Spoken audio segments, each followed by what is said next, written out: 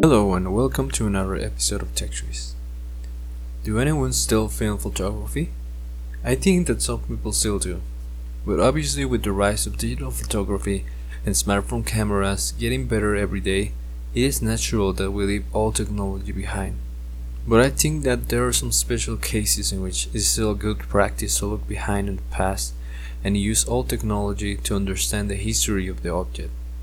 In this case, I think it is a good practice to still use film photography, because when you start making photos, you need to learn about many things like light, aperture, or shutter speed. And when you make photos with an analog camera, you can really know the results until you develop the pictures. So in the long term, I think it will make you a better photographer. What do you think? Should we still use analog cameras, or should we embrace the future of digital photography?